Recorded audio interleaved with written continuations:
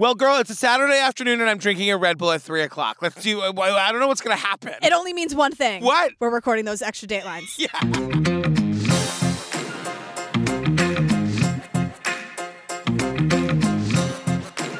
Hi, Jillian Pensavalle. Hi, Patrick Hines.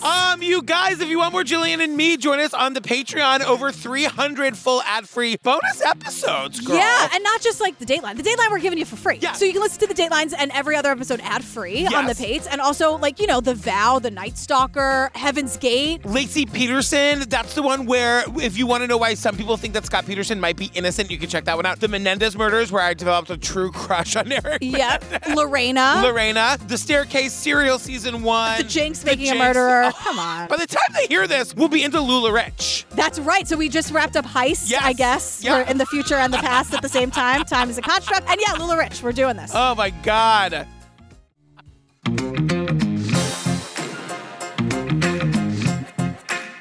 All right, girl, what are we talking about today? So this episode of Dateline is called The Charleston Affair. Yes. But when you watch it on NBC.com, it's called Keith's Choice, The Charleston Affair. And he introduces it because he hates everyone except for like two people in this. Yes. And this is like classic. This is like infamous Dateline. Speaking of Keith introducing this, I said Keith is telling us about a thoroughfare in Charleston called America Street, and it is peak Keith. First of all, he's leaning up against something. There are whole social media accounts about Keith leaning on things. Oh, is that right? He's leaning on a cement pole in some warehouse. I don't know why or where or whatever. There is a thoroughfare in Charleston, South Carolina, that incredible old town, which perfectly illustrates the way America is these days. At one end is wealth and privilege, at the other, very, very much the opposite. And the name of this thoroughfare is America Street. Here is a story about a banker and his wife, members of high society, about a drug addict at the dregs of his own life, about a lovely young thing named Wendy, and a theme, which is that it doesn't matter what end of America Street you live on. It's all still quite possible. Let me tell you, the way Keith talks about privileged rich white people in this is phenomenal. I know. He's talking about the moneyed elite. Not far away, the moneyed elite of this storied city prepared to tuck securely into their beds. Tucking themselves safely into bed, so unaware. Keith hates everyone, almost everyone in this. There's something about Charleston that Keith really loves. Yes. And he says, So lovely, even in the dark. even in the dark. Right. Keith. I love that Keith hates rich people, but he is for sure one of them. Absolutely, but he's not one of these trash Can we take a people. quick second to Google his net worth? Okay.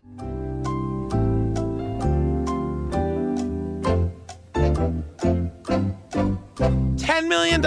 Keith Morrison's net worth, according to CelebrityNetWorth.com. Which is, I mean, can go either way, honestly. You know what? A cool $10 million at his age. You did it, Keith. You did it. I mean, yeah. Good for you, Keith. So we meet Officer Daniel Wilson, and he's like, look, lots of drugs in the area, lots of crack cocaine, lots of heroin. And the thing about this America Street is that, like, there's, like, the rich side and then, like, the not rich side. Right. And so when the officer's like, lots of crack cocaine, Keith's basically like, oh, the rich white people must hate this. And the officer's like, no, totally, girl. So Officer Wilson is like... That's when he saw it. The car with Kentucky plates, dead still in the middle of an intersection. I observed the car's headlights turn off and begin to leave the area. He seemed to start kind of an evasive pattern on his part. Like, the driver of the car turns the headlights off and tries to, like, quietly move on. Quote, in a somewhat evasive pattern. Doesn't that mean he's just trying to get the hell away from the scene as fast as possible? Yeah, and then we meet the driver of the car. I'm like, oh shit, the driver's here. Mm-hmm. You know, he's a person who suffers from addiction, and he's very honest. Yes, He cannot tell a lie. His name is Aaron. He's so cute. And he says, look. I had run out of the heroin that I brought with me, so I was faced with trying to find heroin 500 miles away from where I live in a town I've never been to. 500 miles from home. You know what he does? He Googles it. He Googles where to find heroin near me or whatever. Aaron. And Google's like, hey, girl, you're on it. It's America Street. You did it. Google responded where to find heroin near me. What if I Google that? I'm going to Google Maps. Okay, great. What if I just said, I'm just going to say drugs. Yeah. Drugs near me. Pharmacies. Useless. Dwayne Reed, value drugs. Not what I'm looking for, Google. But we also learned that, like, in the car with this guy, Aaron, is his wife, Bethany, and they've got their dog, Rusty, in the back seat. And you think they're on a road trip. That's not what's happening. It's not what's happening. And so Aaron gets pulled over, and like Keith says, He lied to the officer. Lied like a sidewalk. I had to go back, and I was like, did he say lied? Like a sidewalk. Keith. The thing is, Aaron lies once, and then after that, he tells the truth, so help him. I mean, in spite of himself, he tells the truth. I literally have the truth serum of it all. I mean, because at first he's like, I'm not looking for heroin, I'm looking for booze. That's the only lie he tells. Totally. Because then he's like, I also, just full disclosure, I don't have a license. Right. Kentucky suspended it. Also, I have a record. I did time for like a bunch of forgeries, and the reason I did those forgeries was to support my heroin habit. So yeah, but other than that, nothing. But that is one other lie, because when the officer searches the car, he finds a fucking loaded gun. Yeah, it's all bad. It's all bad. And so like that's when he decides he's like arresting Aaron. So when he's in the back of the officer's car, Aaron's like, I've got one more thing to tell you. I'm also a murderer. Well, I'm not a murderer yet, but I'm here to commit a murder. And the fucking cop doesn't believe him. When he asked me what it was in reference to, I told him a murder. And he didn't believe me. He went and asked my wife. And she immediately broke down into tears, started crying, and said, I'm not supposed to talk about that. He's like, I don't know if this is interesting to you at all. It hasn't happened yet, but it's like a murder for hire, and I'm super involved. So I don't know if you care at all. And the cop's like, not really. Actually, like, eyes on the road. I got to keep my eyes on the road. I don't care. But then Bethany, his wife, just starts crying. I know. Like, she can't handle the pressure. And then the cop's like, oh, wait. Like, wait, the dog is crying. I know. Poor Rusty. Rusty has to go in a little crate later. He's not happy. It's just like Aaron pours his soul out to this fucking police officer. I know. That poor police officer was probably at the end of his shift. Yeah. He just wanted to go home and get some shut-eye. If the car was parked a little more closer to the curb, we wouldn't even be here. No. And also, I really do want to say, Keith, I have some notes. And Dateline in general, the way Keith and Dateline talk about Aaron, calling him a quivering heroin addict. I know. Not okay. Do better. I know. And they do that a lot. So if some of that makes its way into the episode, just know that we don't subscribe to that. And that's wrong to say. Don't say that. Yeah. So they bring Aaron into an interrogation room, and we see the video. And he said, Aaron is here on a murder for hire. He really doesn't want to do it. No. He's like, the intended victim is like a member of Charleston's elite. He said, I think the name is Latham, like Latham. And so, but we get this quote from Keith where I'm just like, what in the what? So he's like, A few miles from this, from Aaron's police confessional, the sweetly soft-spoken wealth of Charleston slept, secure in the knowledge that their fortunes were tended, many of them, by the sure and steady touch of the city's highest-paid banker, Chris Latham, Bank of America Rainmaker.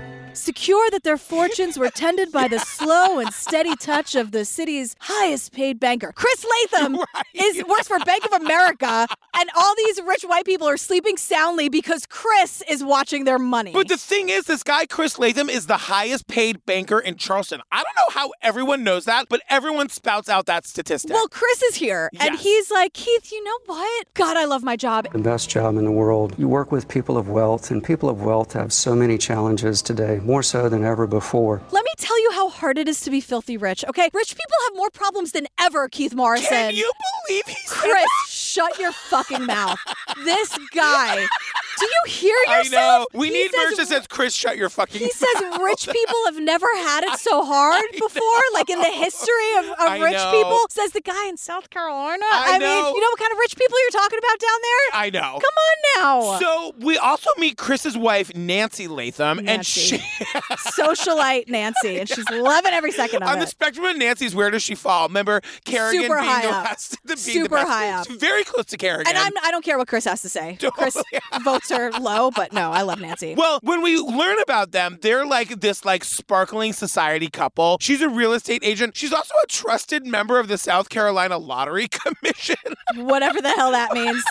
Whatever she's doing. She oversees the lottery. Great. Whatever she's doing, it's working. They live in this gated, fancy pants community. But Nancy tells us how she and Chris met. We actually met on a blind date. It was a lunch date. And when he got out of his car to pick me up, I looked at one of my girlfriends and I said, that is the man I'm going to marry. I was in a convertible and got out and met her. And yeah, we went to Applebee's. Basically, what happened is that they decided to get married over the app sampler at Applebee's. Totally. A lot. I mean, I will that say app those sampler, margaritas are big. Big margaritas at Applebee's. I mean, I hope they were drinking at least. I love a good app sampler. Totally. I love Applebee. Like, Yeah. I'm not begrudging any of it, except I hate Chris. So far, we hate Chris. Yeah. So they decide literally over lunch on their first date that they're going to like live together and get married. And within the year, they do. within a year. I know, within a year. Tell me there were apps at the wedding. I want Mozzarella I want the sticks. spin dip, the mozzarella sticks, a fountain Coke, like a fountain soda, and those red cups, those gigantic red cups. The Applebee's fries with that seasoning you could only get at Applebee's. I'm sure you can. Look Applebee's seasoning dupe, and you'll be able to make it at home. Wow. Yeah. More life hacks from Jillian, you guys. It's just Googling. Erin knows. You just Google whatever you need. It comes back.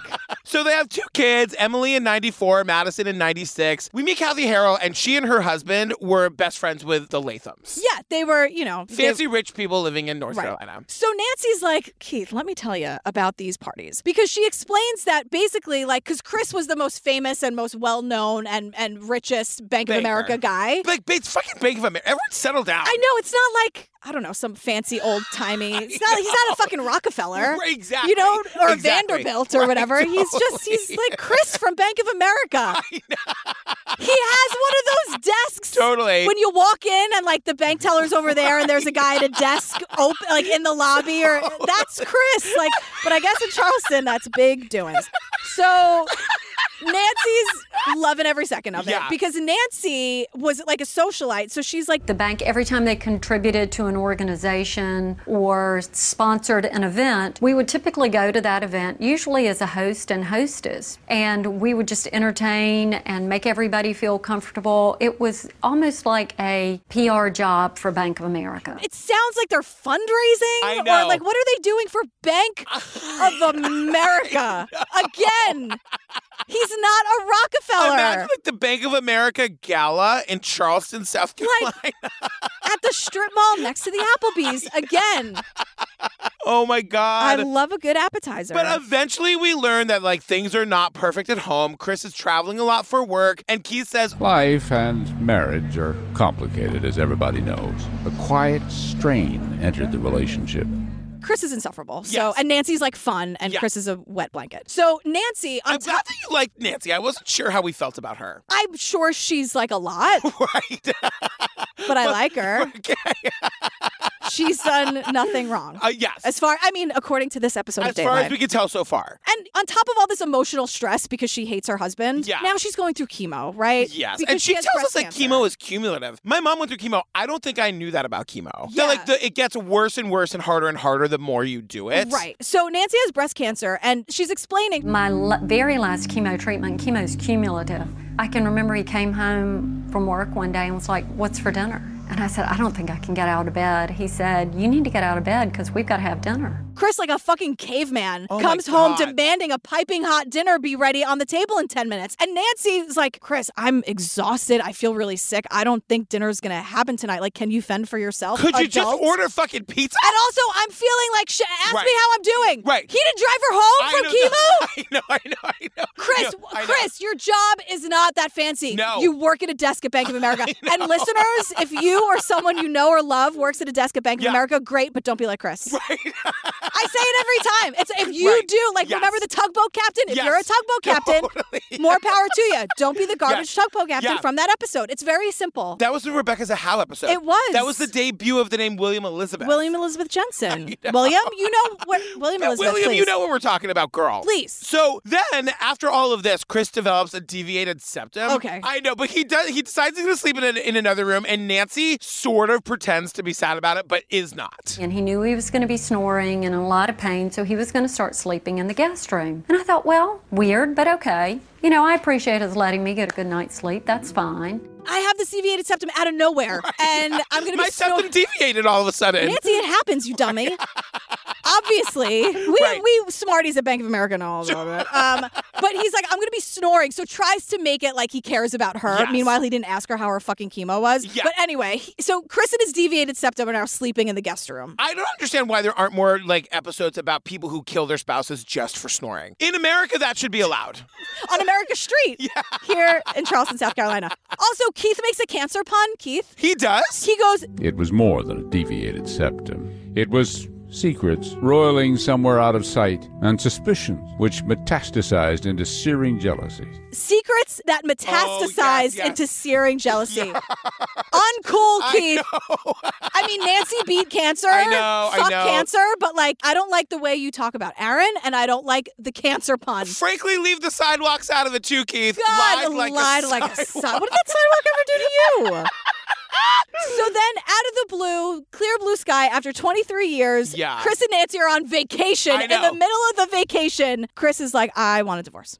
Nancy goes, you'll get over it, girl. And because she was like, he was always mad at me for something. He was a Yeah. pain in the ass. He's Yeah. always complaining. Whatever today's issue is, he'll get over it. Right. But now Chris now is like, I found out about Nancy's secret life that she had for 6 years. Found out, he said, by discovering, quite by accident, a stash of emails that proved infidelity. Chris discovered by accident a Right. stash of emails. Chris, you were snooping. to which I say, fuck that. If you discover your spouse is cheating on you by snooping in their emails, then you've done nothing wrong. But say you were snooping. Yeah. If she really did something wrong, Right. and you feel Right, like you he don't was cheating. accidentally log into her email. You didn't like trip and fall onto the computer and Right. you accidentally logged yourself. If you were snooping and you found something horrible, Yeah. then say that's how you found it, because Yeah. Nancy's more wrong for cheating than you Exactly. are for snooping if you think she's cheating. But I don't believe Chris at all. I don't not believe him in this instance. I think that we're not getting everything for Nancy never denies this. She's like, no, it was 6 years of like steamy hot emails, but it was just a professional work colleague. Nancy. Yeah, she's like, I was just charming them, Keith. You get it.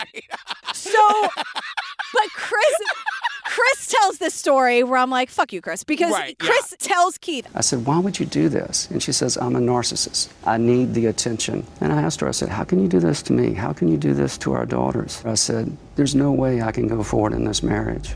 I'm a narcissist and I need attention. To which I say, spoken like a true narcissist. Am I right, Chris? Because I'm talking about you. But then this is like the moment of all moments. You guys This is pull over. wild. It happens really quickly. And if you're not paying attention, Yeah. you're going to miss it. So we're going to break Jillian it down. said, oh, my favorite Keith moment of all time is in this episode. It's one of my favorite interactions I've ever seen. As soon as I saw it, I was like, oh, this is it. So we hear this bullshit story. Yeah. Like, Chris, no, she didn't say, I'm a narcissist and I want attention. Right, yeah. Chris, that's you. So cut to Keith and Nancy, and he's like, Nance. Were you having an affair? No, I was not. Are you offering? Oh, I'm sorry. Because this became a very It serious was allegation. huge. Is there truth to any of this? Like, were you having an affair? And Nancy, chipper as all get out, Yeah. tries to be cute. And she goes, no, I wasn't. Are you offering? It catches Keith the fuck And off Keith's guard. like, Nance, I'm being serious. And Nancy's like, oh, I'm sorry. Like, trying to be cute. Yeah. And like, Nancy dodges the question. Yes. She has this little interaction where Keith's like, not falling for it, Nance. Yes. I'm not donating to the Bank of America. Right. I'm not buying your Lula Rich leggings. And I'm being serious. Yeah. Are you offering? It happens in like a blink of an eye. It is wild. But I feel like Keith almost fell off his chair. Like he was. He goes like, he does, sometimes his eyes go super wide and he moves back and he's like, oh, he like adjusts in his chair. I know. No, are you offering? Are you offering? No, he's not offering. No, Nancy. He's asking you a question. And Nancy, while we're here, was it true? So, and then also Nancy's like, well, and fuck that. Now I was looking for evidence of him being with another woman. And so she looks in his phone, obviously, now that he's sleeping in the guest room all night. He's up all night texting some lady. Yeah, Chris and his deviated septum were up all night texting some But then Nancy goes to a fucking million. She hires a private investigator to follow him around the world on his business trips. around the world. Give me a break. He went to Atlanta. Come on, Chris. But we see video of some like blonde bombshell coming into and out of his like hotel room all night long. Right. And so Nancy says, And I said, do not let her destroy our marriage. And he said to me, don't you ever mention her to me again. It will kill the kids if you start down that road. don't you ever mention her to me again. It'll kill the kids if you start going on that road. And I'm like, Chris, I know who the narcissist is here, and it ain't Nancy. So Chris ends the relationship with that woman, he says. Right. But the divorce between him and Nancy still happens. Oh, and it's an all-out war. But it starts out amicably. Like, they try to play nice, and then all of a sudden, it's like what everybody is talking about in Charleston. So Nancy wants alimony. She wants to be kept in the life to which she's become accustomed. And she wants $7,500 a month, to which she says, the privilege dripping out of her mouth, gold leafed. I said, $7,500 a month, I'll walk away. In the scheme of things, that is nothing. And he wouldn't do it. In the grand scheme of things, that's nothing, Keith. $7,500 a month. $7,500 a month, and I'll walk away. Now, here's the thing. A lot of times, the reason alimony exists is because a lot of time women stay at home and raise the kids and miss out on career opportunities. And then the divorce happens because the husband finds some like young, hot thing during their midlife crisis. And then the woman like can't enter the workforce in a way that like she could have, 20 years ago. Alimony is it's a thing that should exist. 100%. And they have 2 kids. They're in high school. They're going to college. Like $7,500 a month is needed. Yes. But the way she's like, Keith, it was nothing, pocket change. I'm like, Nancy, just say we need it for our daughters. We need it for our girls. Totally. Don't you want to give them this amazing life? She can't say that because she wants this money for forever. Right. She doesn't just want it while she's raising the kids. She wants it for forever. Like in perpetuity. Yeah. So Chris decides to go back to the old-timey law books from Charleston. They must be so racist. It's like in Parks and Rec where Donna realizes she can't walk on the sidewalk because she's black. It's like that. Like, I'm assuming it's like dusty and they're like, oh, see here. So Chris finds this like law that I think is pretty tame. I think it's sort of like the norm everywhere where he just says if he can prove that Nancy had an affair, he doesn't have to pay alimony. Isn't that sort of standard? I have no idea. Oh, I don't know. I don't know. I was expecting it to be like, she's a woman. Right. Let's behead her for the sake of it. She's worthless. You got bored with her? She's worthless. What, she didn't make you dinner that time she got home from chemo? Let's kill her. Kill her in the town square for everyone to see. That's what I was kind of expecting. Totally. Oh my and then God. it's like, oh, well, if she's cheating. And I'm like, oh, I feel like I've heard that before. And also, but if they're both cheating, then what does it matter? Chris, shut up. I know. His proof is... You had proof that you could present? Yes, we had proof. What was your proof? Absolute proof. Well, number one is there were 9,355 phone calls. Also that various emails back and forth between her and her paramour. 9,355 phone calls. He counted that. And various emails between her and her paramour. Exactly. Can we calm down? So all of this was going to be settled in the divorce proceedings on April 8th. That's a Monday. Right. We're back in the interrogation room with Aaron. Keith has this like outro into the ads where he's like, if what Aaron Wilkinson was telling investigators was true, one of the Lathams wasn't supposed to live that long. One of the Lathams wasn't supposed to live that long. We actually don't know who the bounty is out on. We know it's a Latham, but we don't know which one. And we know that both Lathams hate each other and their divorce is an all-out war, and Nancy's got some spunk to her, and Chris is a nightmare. Like, who's it going to be? We don't know what's going to happen. So we're back with Aaron. He's talking to the cops. He's going through withdrawal. It's really horrifying. Yeah. And so he's telling the cops about this murder that hasn't happened yet. And we hear the name Sam Yenawine. So Aaron and Sam met in prison, and I guess Sam is there for having killed a guy, but he's saying he did it in self-defense. Right, like Aaron's there for forgery. Yeah, right. Sam's in there for killing a guy in self-defense and also setting his own house on fire. Yeah, it sounds crazy now. Sounds a little less crazy when we get there. Right, but also it's crazy that they're together. Right. Like forgery isn't violent. Right. Sam's super violent. Right. And also, if someone is struggling with substance abuse, maybe we can just get them help instead of putting them in with the guy who burned his house down. I 100% agree. Call me crazy. However, you're going to find out when we find out why Sam burned his house down. I'm not completely not on Sam's side. I'm 100% on his side once we get there. So how nice when they got out of prison, they stayed friends. Isn't that sweet? Everyone needs friends, Jillian. I agree. You know I want everyone to have at least one really good friend. So they reconnect in Louisville. You guys, Aaron is like a really sweet guy. Like he's very like soft-spoken. I like Aaron a lot. I really like Aaron, but he kind of like just is that guy who you feel like has just fallen in with the wrong crowd his whole life. Yeah. So he becomes like Sam's little like drug selling buddy. Right. So Sam asks Aaron to come with him to pick up some drugs in Nashville. They get 2 miles down the highway, and Sam's like, JK, we're going to kill somebody. And Aaron's like, wait, what? Like trapped in this car, I and they're just know. like gunning it to South Carolina. And Aaron's like, I'm just not violent. I don't want to ever be the cause of somebody being hurt. But firm resolve was never Aaron's strong suit. And he asked me if I would just ride with him, that he would give me $2,500 if I would just ride along. He's like, if you just join me on the car ride, I'll give you $2,500. And he ends up giving him $4,000 in cash. It's all a little confusing because they get to a roadside motel in South Carolina and like somehow Sam just has $5,000 and he gives $4,000 of it to Aaron and Aaron immediately goes to deposit in his bank account and I went, responsible. See? Good job, This is why he Aaron. doesn't want to do the murder for hire thing. He's turning his life around.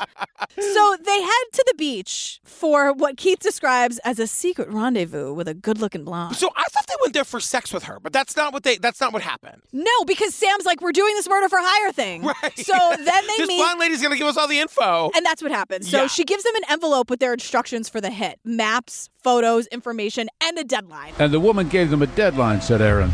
The murder had to happen by the following Monday, April 8th. Did you or did you not just tell me that date? Yes. Remind the listeners at home. Monday, April 8th is the day of the divorce proceeding. So Y'all. whichever Latham is going to be killed, it's got to be killed before then. Right. So Aaron's terrified. I don't know anything other than I don't want to be involved at all. And he also, the other thing that he knows is that he knows too much. He knows too much, and he's like, now he's worried for his wife and his dog, Yeah. Brandy and Rocky, and he doesn't know what Rusty. to do. I have Rocky. It's Rusty the dog. I no takebacks on this. It's Rusty the dog. Good. I want Rusty. Hey, sweet boy. you. How dare I know? It's a typo. It's a mistake. Rusty, I love you. I hope you're having a cheeseburger right now. So then they're back at the motel, and Sam's girlfriend calls, and they get into a huge fight about Sam cheating on her. And then Sam loses it, threatens to break her jaw. What a Yeah. fucking stand-up guy. Right. And then Sam is so mad So this at is his so girlfriend crazy. being mad at him for cheating that he leaves the motel to, quote, have it out with her, which means that he's going to go beat her up because she's mad that he cheated. And Fuck this guy. That is fucking the worst, except for the fact that now all of a sudden Aaron thinks maybe he got out of the murder. Because Sam, who's supposed to make him do the murder, is now driving back to wherever the fuck Louisville, Kentucky. And Aaron's like, girl, I'm coming with you. And now Aaron thinks the murder's not going to happen. And so Aaron's like, maybe he'll just forget. Yeah, right. Like, maybe this will all just go away. Yeah. No, a couple No. hours later, knock, Yeah. knock, knock. Sam's home. He's like, okay, let's go. Aaron makes a really bad choice in this moment. I know. It's a really bad choice. It's a desperate choice. Yes, like, I yeah. understand what he's scared for his dog and his wife and himself. And oh Yeah, my God. yeah. So in order to stop this murder from happening, Aaron says, The only thing I could think of was just tell him that I would do it instead, that I would go in his place. Sam, you know what? Remember how I hated every second of this and I wanted to go home? Totally take it back. How about I'm actually all in. how about, you know what? Kick your feet up. Totally. You stay home. Let me do it. I'll gonna go go- in your place and I'll go commit the murder for you. But meanwhile, Aaron's whole plan is that he's just not going to commit the murder and I guess just run away. Yeah. And then Sam will just be like, oh, well, Sam will just not do it too. That's the hope. It's not great thinking, but Sam goes for it. Sam's like, oh, girl, that's a great idea. It's great. It's a great idea. So Aaron, Bethany, and Rusty pile into the car. They drive to Charleston. The ideas are going to wait for the Monday deadline to pass. And that's where we started the episode with them just kind of had nothing else to do but drive around Charleston looking for heroin. And that's Right. when they get pulled over by the cop. Right. And so now here we are. They're now in a ticking clock to save this person's life. Right. Who's going to be killed. Because Aaron's whole thing is if I don't do it, they're going to find somebody else to fucking do it. You have to believe me. These people's lives are in There's danger. a plan. There's a whole packet. It's a whole thing. And the meanwhile, cops are like, oh, that's interesting. And Help us meanwhile, help you. I know. Rusty is in this crate, hating it. Right. The cops are like, Aaron, this is a really great story, but the fact is you crossed state lines to commit murder and you told us so with a suspended license. Exactly. And you were trying to buy heroin. Like, Aaron, things are not great for you. And Aaron's like, I know. But someone's going to die. I know. And the cops are like, you know what? This is a little above our pay grade. Let's call the ATF. And to which Keith says, Maybe the ATF could figure out what was malarkey and what was the deadly truth. what was malarkey and what was the deadly truth? Enter Agent Joe Boykin, who's Oh my like, God. Keith, now that we're here face to face, I got to tell you, never in my life. In 26 years in law enforcement, it's the first one I've ever gotten like that. About a murder for hire. About a murder for hire that was in play. In 26 years of my career, I've never heard of this. And finally, Agent Joe is the first person to be like, Aaron is on the up and up. Like, he totally believes Aaron for the Because first time. Aaron is begging them. They're like, I have a murder packet in my hotel room. If you'll just go there, you'll see it. You guys, 5, 6, 7, 8 were in the exact fucking room with Keith and the detectives. And Keith is like, so this is the room. Yeah. This is the room where it happened. Little musty. Bum, bum, bum, ba-da, ba-da. So they have the packet now with Keith. Yeah. It's 11 pages, and we know who the target is. Right. So it turns out the target is Nancy. Chris's soon-to-be ex-wife. They're supposed to get divorced officially on the 8th, Right. which is when the murder for hire deadline also is, which makes zero sense to me. Right. Just divorce her. I know. But, And have a party if Right. you two are so happy. And I think you should. If you divorce someone and you feel great about it, fucking party Great. your ass off. Absolutely. But like in this murder for hire packet, it gives all of the details about Nancy. It included, her age, her car, her license plates, and also, how she came and went from her neighborhood and what grocery store she even shopped at. And they keep saying hit packet. And finally, Keith says what I've been saying this whole time. He's like, I mean, I've never heard of a hit packet before. It's been bandied about as if that's a phrase people know or something. you say hit packet like it's a term we should all know. Right. Has this happened before? And they're like, Keith, never in our lives. We've never seen a hit packet like this. One of the things we get to eventually that's in the hit packet is like, here's a picture of her daughter, Madison, who is the older one is out of the house. She goes to college. Madison is with her a lot of the time. So you might see you need to know what she looks like and just kill her if you have to. It doesn't fucking matter. Yeah. And Whatever it takes to kill Nancy. Unbelievable. Yeah. And traumatize the daughter or kill her. It doesn't matter. Doesn't matter. And the photo is like a family photo at them at Benihana or Yeah. some horribly Yes. cheesy place. And Chris is ripped out of it. So it was Yes. like a beautiful family photo. Yes. And they just ripped it. That was so chilling to me too. So fucking chilling. Also, Benihana, go to a real sushi place. And so Aaron is freaking out because he's like, Sam is expecting my call. If I don't call him, he's going to find a way to kill Nancy before Monday, and then he's going to come gunning for me and my wife and my dog. Right. So the cops are like, all right, girl, here's what we're going to do. You're going to make the call. We're going to do it in a police conference room, and we're going to hear the whole thing, and you're going to get him to say on tape that he's hiring you to do this murder. And Aaron's like, not so fast. I don't actually feel really good about that plan. And guess what? Aaron is a nervous wreck, but this call sounds fake. It's exactly what the cops want. Aaron lied that he'd been watching Nancy, had seen her in her car, but had no shot because somebody was with her. One of her daughter's friends. Seemed like she was rarely alone, he said. So should he kill whoever was with her? Go ahead, said Sammy. Can I pop up with him in the car? I don't give a fuck. The more the merrier. Kill everybody. Kill the daughter. Kill this. Kill that. The cops are like, is this guy for real? And I'm like, yeah, you should have believed Aaron in the first 5 minutes. I know. The feds are like, this is fucking gold. You can't write it. It's perfect. It's everything they need. It's crazy. So now they know this is real, and they've got to find Nancy. So Keith says... Oh my God. What Keith says next is it's insane. It's outrageous. He goes... On the morning of what was to have been the last Friday of her life, Nancy Latham was sitting in her bathtub. She's kicking off the weekend early. She's getting divorced on Monday. She's having a little spa morning for herself. Knock at the door. Madison, her daughter, answers the door. It's the cops. Yeah. And she goes, Mom, the cops are here. They said not to panic. And Nancy's like, you know what, Maddie? Doesn't matter how rich and white I am, I'm panicking. Okay? When the cops come knocking at 10 in the morning on a Friday. But then Nancy describes herself getting out of the bath, and I could see it. She's like, I jumped out of the tub and I put on my big heavy marshmallow robe and threw a towel on my head and kind of peeked out the door. Put on my big heavy marshmallow robe, towel around my head, and down I went. Nance. The cops are like, Nance, there's a hit out on you, and you're going to get murdered. Tell somebody. You just say it, I guess. You just say it. How would you tell me? Oh, we have to leave. Someone's trying to kill you. Okay.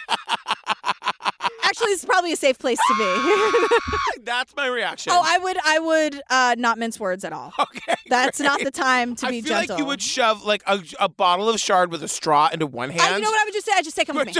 Where are we going? The bar. Bye. Wait, we just passed one. Not that one. Another one. Nope, not that one either. No, not that one either. I'll tell you when. When we're in a safe place. And then you would just get so sick of me wanting to go into every bar. You would fucking shoot him. Fine. Just shoot him. And give me a drink while you're at Totally. it. God. So Nancy is like, no, that's not true. That's not true, officer. And they're like, nah. And I'm like, do you think they're just fucking with you? I know. The cops have nothing better to do on a Friday morning than come to your house and mess with you, Nancy. And they're like, no, ma'am, it's very serious. You need to pack your bag, get your daughter, and get the hell out of the house at this minute. Yeah. And Madison's like, I was told to go to my room, and I could eavesdrop some, but I couldn't hear everything. I could hear my mom crying. I was eavesdropping. She was hysterical crying. Keith. But then Keith says the cops told her to tell no one, so of course she told someone. She told everybody. She calls her BFF Kathy. And she literally is like, Kathy, I need you to come get Madison. So then Kathy goes, I got my gun, and I went and got in the car and drove her over to the Mount Pleasant Police Department, and Nancy and Maddie and one of their officers met me in the parking lot. Keith's like, so what'd you do? She was like, Keith, what do you think I did? I grabbed my gun and I got in the car. Keith. No one is safe anywhere. And then we hear this horrible story. So Emily, the other daughter, is away at college. Yeah. And they're like, pack a suitcase. Art school. Yeah. She's drawing for Jesus. She's probably like one of those people who's really good at art. God. So amazing. I know. But so they're like, yeah, pack a suitcase, go home. And she tells us the only time we ever get like FaceTime with her It's true. is that she's like, I ended up having to leave school for the rest of the year because I was a danger to everyone else. So they made me leave. I know.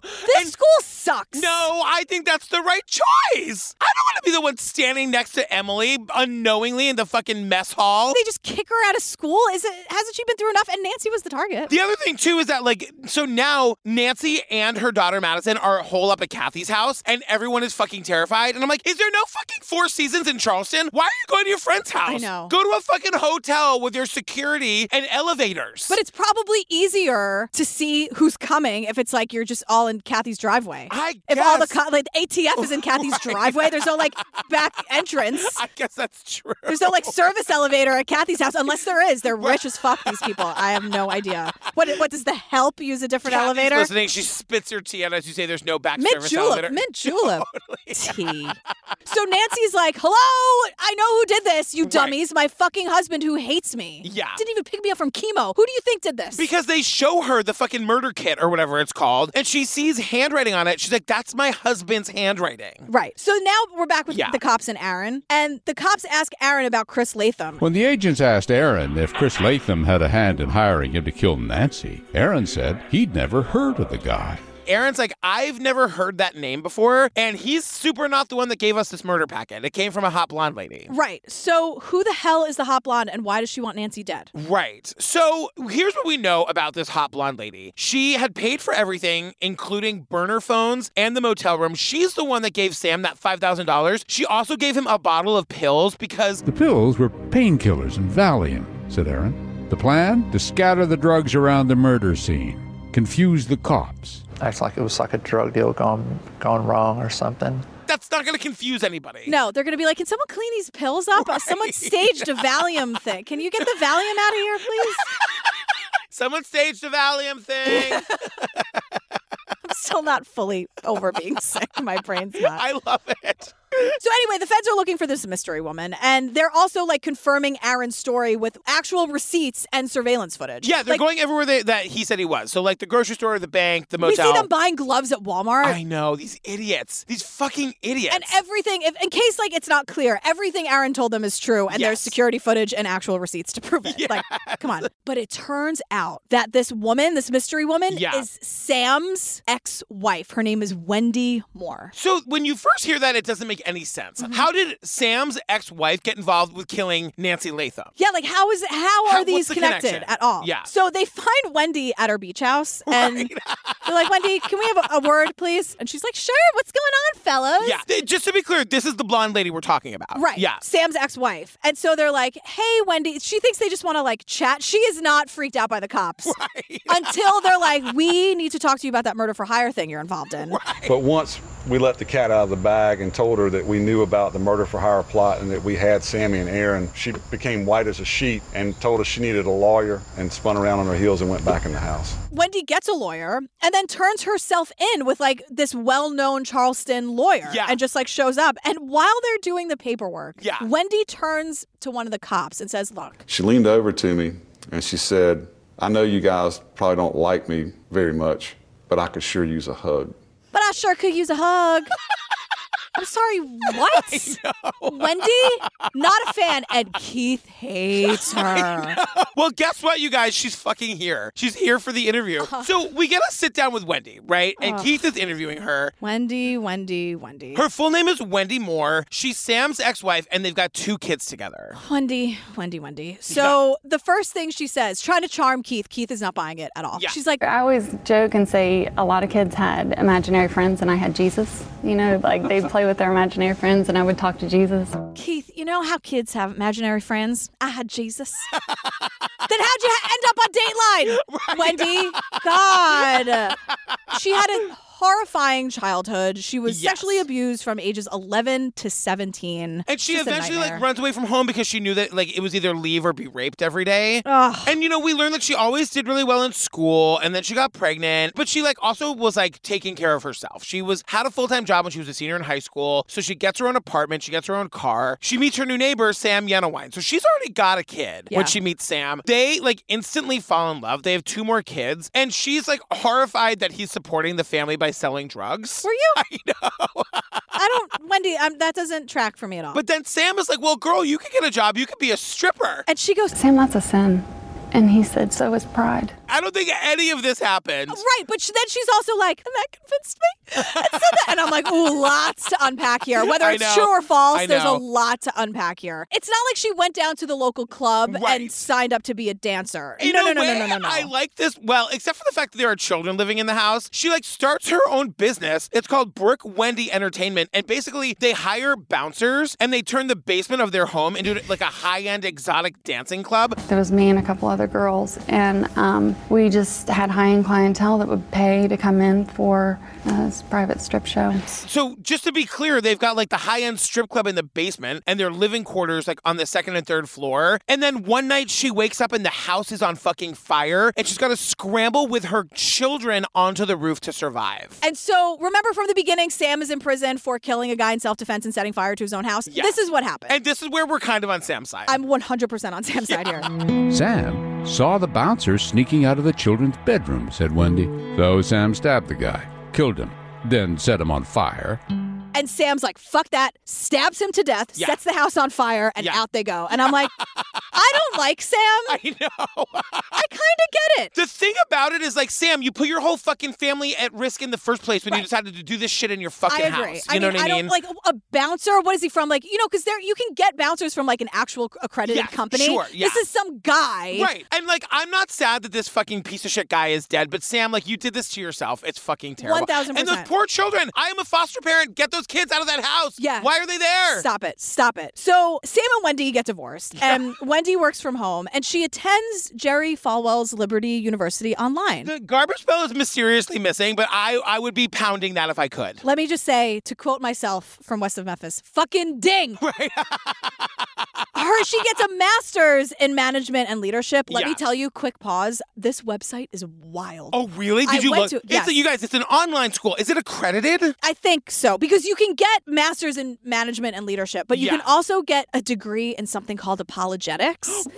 Have you heard of that? No! So I went to it. This is so fucking wild. Oh my God. It basically is like a debate course where you learn how to debate skeptics or people who don't believe in evangelical Christianity. No way. And it's like, go out into the world armed to answer every question. It's like basically how to fight with people about your fucking religion. Garbage! It's called apologetic. I was like, what, 15 minutes?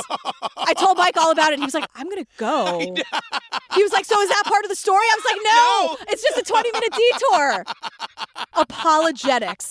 Anyway, regardless. She takes her degrees and she moves to Charleston, and she gets a good job making $60,000 a year as an executive assistant to a banker, the banker, Chris Latham. Right. So not only does she work at Bank of America, she's also his, quote, personal assistant, and she helped him with his divorce. Yeah, we are not very clear on what any of this means, but she says first they were just friends, but not even good friends. But then Chris was soon the love of her life. I really got to know him as a person and how sweet he was and how, kind. And Chris has a good faith in God too, and that means a lot to me. And yeah, one day I looked over at him and I'm like, I'm so happy. He's just such a God-loving fella. And I'm like, is he though? But Wendy, is he? And so Keith finally is like, enough is enough. Cut the shit, Wendy. Right. Did you rent Sam a motel room and buy him a burner phone and wire him $10,000? Yes or no? Why did you rent him a hotel room and send him that money? Wire him the money? Quite a bit of money. We were supposed to be getting a car together for our daughter. And he sent me an email and said, I'm here, lost my wallet, lost my phone, need help. Like, she's saying, no, it's all a misunderstanding. He's my ex-husband, and he surprised me by showing up in Charleston, and he said he lost his phone and he lost his wallet, so I just got him a place to stay and gave him some cash because he's family. Oh, and also, I did give him $10,000, but that was money towards a car that we were both getting for our kid. Right, and she throws that in Keith's face a lot. Like, it was for a car for our daughter, so don't ask any more questions. $10,000 is 1/6 of what she makes a year. Right. You're not putting that towards a fucking car for your kid. Like, that's such an obvious lie. And he's surprised, like this guy who's kind of sketchy surprised you, and you're just like, well, sure, take my money. Here's $10,000. Wendy, your story's full of holes. The other thing is, the woman that gave Aaron the hit pack, as they call it, like the package with all of the info on Nancy and where she would be, Aaron's like, yeah, it was definitely that woman. Keith asked her about it. She won't talk about it. So I'm puzzled, and if you can enlighten us in any way, it would be helpful. Yeah, I'm not willing to talk about that. No elaborate story about that. Subject closed. Wendy, I'm puzzled. Right. Enlighten me. Tell me about the hit packet. She's like, I'm not going to discuss that, Keith. She doesn't deny it, but she also doesn't talk about it. And so, like, Wendy goes, Keith, my life was perfect. Why would I muck it up? And, like, that's a good point. I was just going to say, like, she definitely did this, but, like, everyone is asking the questions, like, why would she do it, though? The divorce was going to be over and behind them. She was going to get the money. She was going to get to live with him, raise her kids in this beautiful 6-bedroom beach house. Right. It doesn't make any sense. Right. It doesn't make any sense at all. Like, she definitely did it, but why? So she's arrested, right? Right. Cut to Nancy, who's like, 1 down, 1 more to go. Woohoo! She's thrilled. I thought, yay, now 1 more to go? Because I think they arrested So you Wendy. never really thought of her as the prime mover here?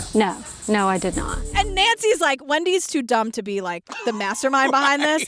She also just wants Chris to go down. She doesn't care. Nancy hates her ex-husband so Hates him. much. And like, It's unbelievable. can you blame her? No. The fact that he demanded dinner. I mean, I also God, believe I it, know. but like, come on. So Wendy's now in the county jail, and she's reading Bible stories about wrongful convictions.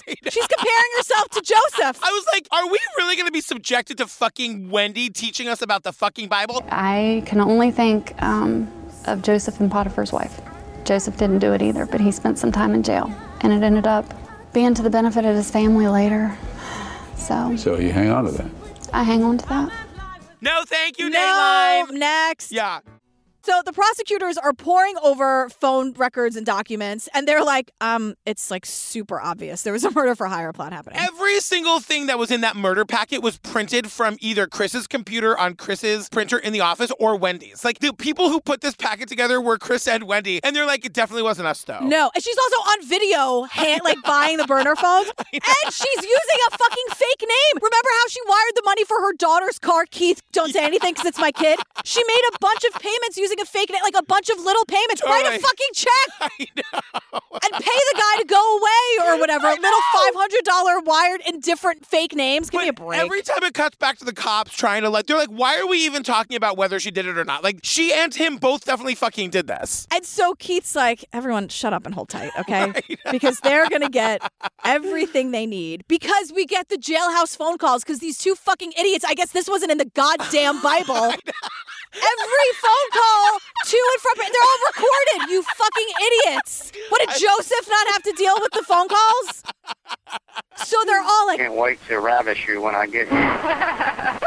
I can't wait either. I can't wait to ravish you when I get home. I dream of you every time I close my eyes. Oh, God. So that's like barfy and disgusting. Totally. But then Chris is like trying to be super tough, and he's like, there's all a plan. I'm going to do everything. Because Chris is walking among us right now. Right, yes. So Wendy's the one in jail. Wendy's in jail, but they know Chris is in on it too. They got to get him. Right. So they finally subpoena his like phone records from Apple or whatever. So they can actually go through all the metadata that was on his phone. Because like right now, it can be made to look like everything came from Wendy and maybe he didn't know about it. Right. But they find a photo that was in the hit pack of Nancy's car and her house that was taken on Chris's phone. Right. Cut to Nancy and Keith, who's like, wait a second. I think my husband's behind this. He walks among us. Like, Yeah. Can you do something? Because she's like, this is not working for me. And Keith's like, it was not working for her at all.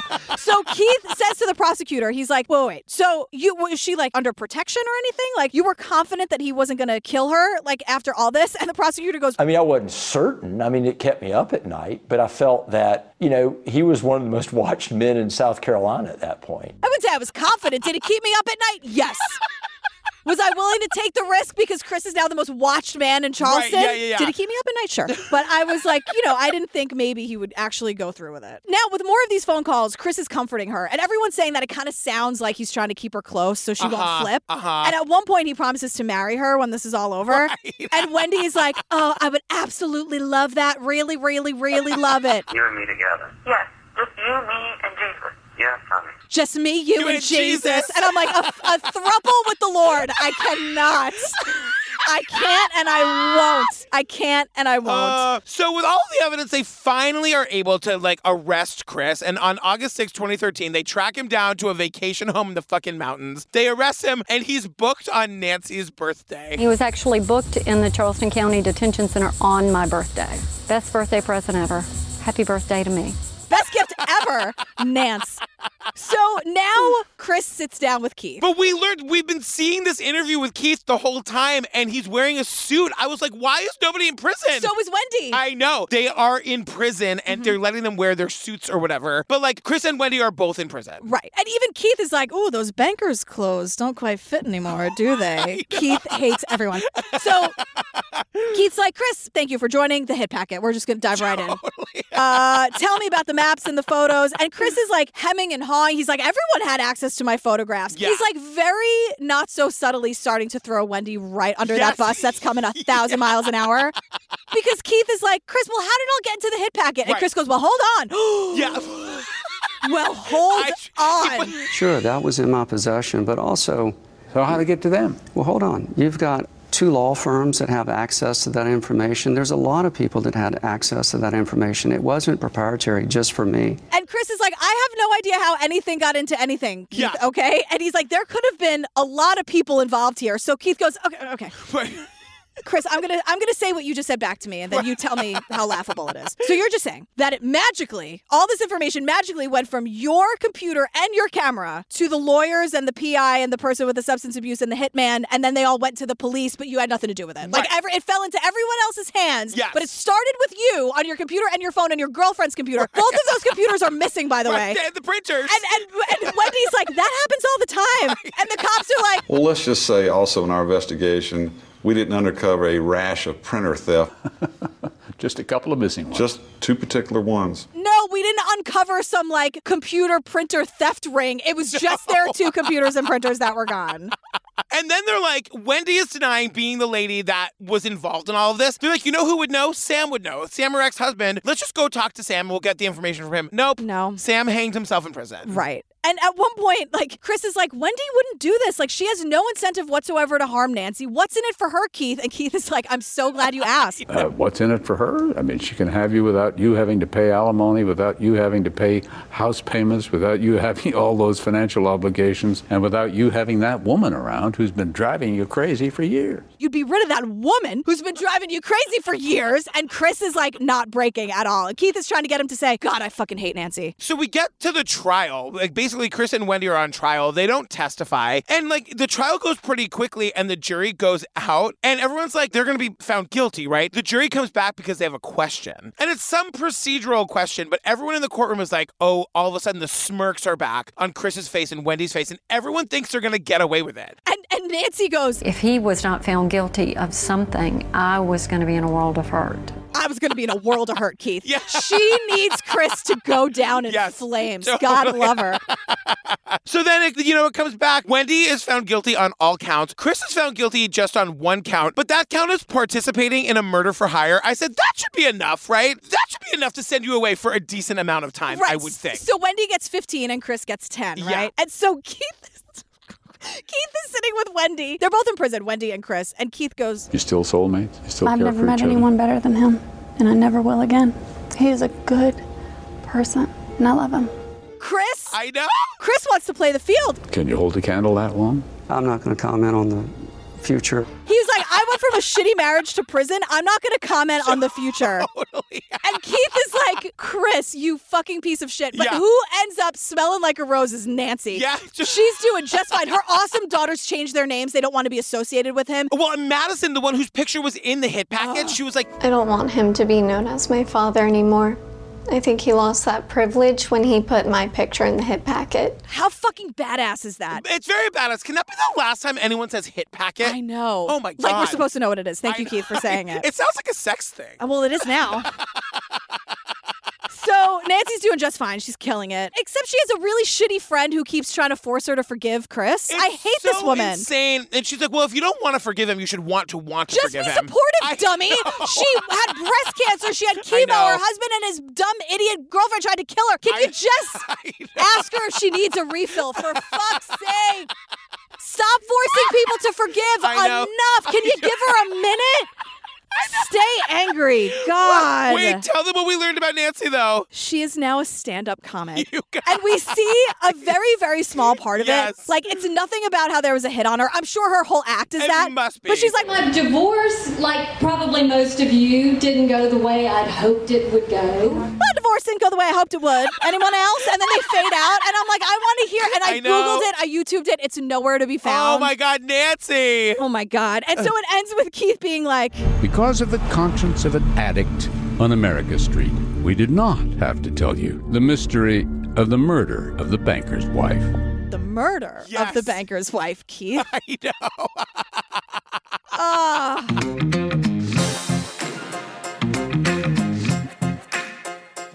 Oh my God, you guys, we did. What's the Charleston crush? The Charleston affair.